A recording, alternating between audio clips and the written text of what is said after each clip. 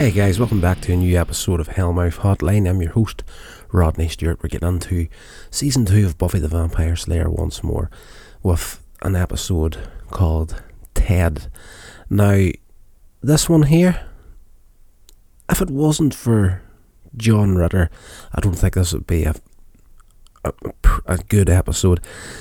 It's definitely not one of the strongest in the run, but John Ritter is absolutely brilliant and absolutely everything that he was ever in, and no difference in this one. He sells the part that he plays really, really well in this episode. So let's get into Buffy the Vampire Slayer.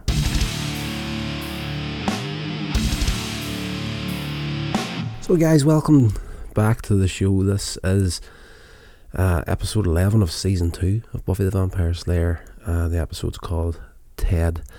It was written by David Greenwald and Joss Whedon, and of course guest starred John Ritter.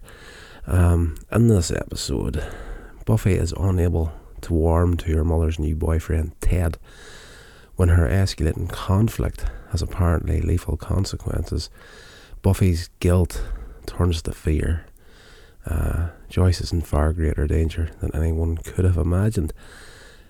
As I said, probably not the strongest episode in the series, but it does for a while go to places where you're not expecting it to go. You know, it's one of these episodes that's a break off from the main storyline of the entire season. One of these standalone episodes. Absolutely brilliant. Buffy's mother, Joyce, introduces her new friend Ted Buchanan, who is a computer software salesman, to Buffy. He tells Buffy that he's been seeing Joyce for quite some time now, and Buffy becomes uncomfortable with Ted's 1950s sitcom mannerisms and is not impressed by his offer of miniature golf. This guy is kind of like in Joyce's eyes, like the perfect man, and of course Buffy's having a problem with it because in her ideal world, the only person that she could see her mother being with is her own father, Buffy's own father. That really did sound like I was saying Joyce's father, which would just be sick and awful and terrible. And yes, let's not go there. Everything's all fine and well. He's Ted's sort of getting onto the great good side of everyone that he meets. You know, Xander, for example, he gives him these miniature pizzas that just taste like heaven and whatnot. Like, he just seems to be able to turn his hand to absolutely everything that he does, and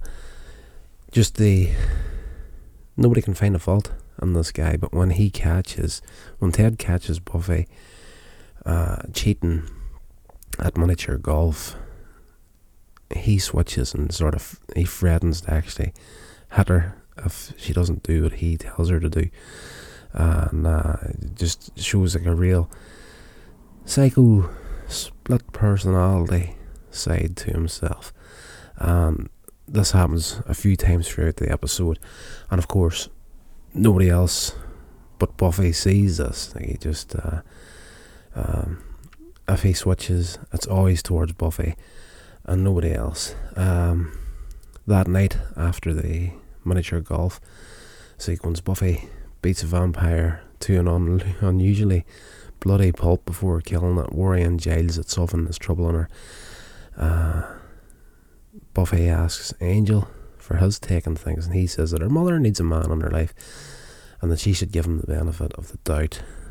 The golf outing, of course, does go poorly, and when Buffy tries to, I skipped ahead in my notes there, sorry about that. Buffy talks her way into Ted's workplace. She's trying to dig up some dirt in this guy because he can't be as clean as he seems to be, so he's got the Scooby Gang, Willow and Xander researching to see what they can find on him. They find this place where he works at, and an envious co-worker tells her that he's an unbeatable salesman that they have nicknamed the Machine, which is the giveaway, really. in this episode. She also learns that he is making plans for a wedding in 2 months' time.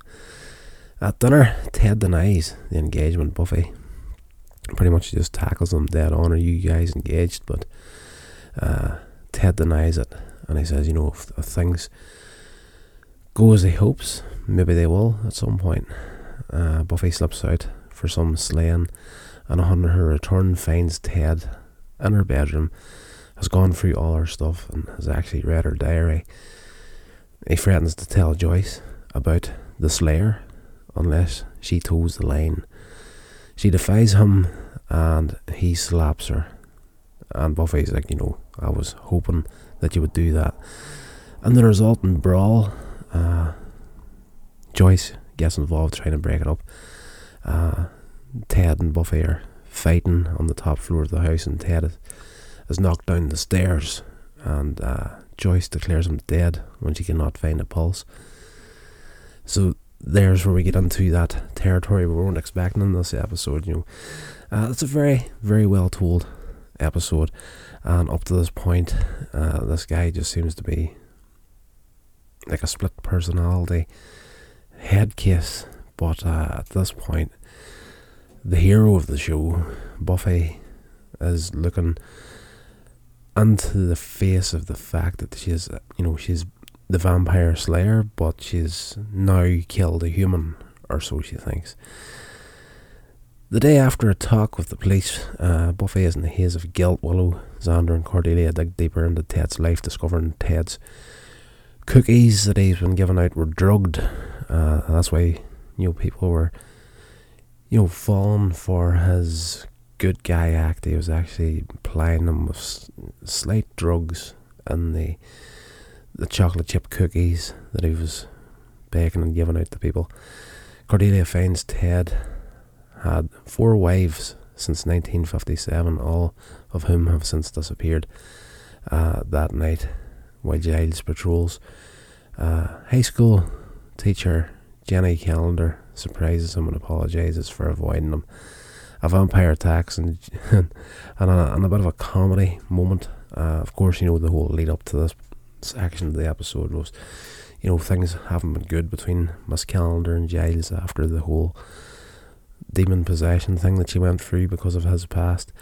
They have been kind of, he's been kind of making her uncomfortable with how often he's trying to come to see if she's okay or not. And at this point of the episode, she makes the move to actually, try and smooth things over. But a vampire attacks, and Jenny accidentally shoots Giles with a crossbow. Giles, only slightly injured, takes the shaft out of his own body and uses it to stake the vampire. And they kind of have a, he's not badly injured, but he has to go to the hospital. And they kind of have a moment where they kind of laugh it off, and only hear this sort of thing kind of happen.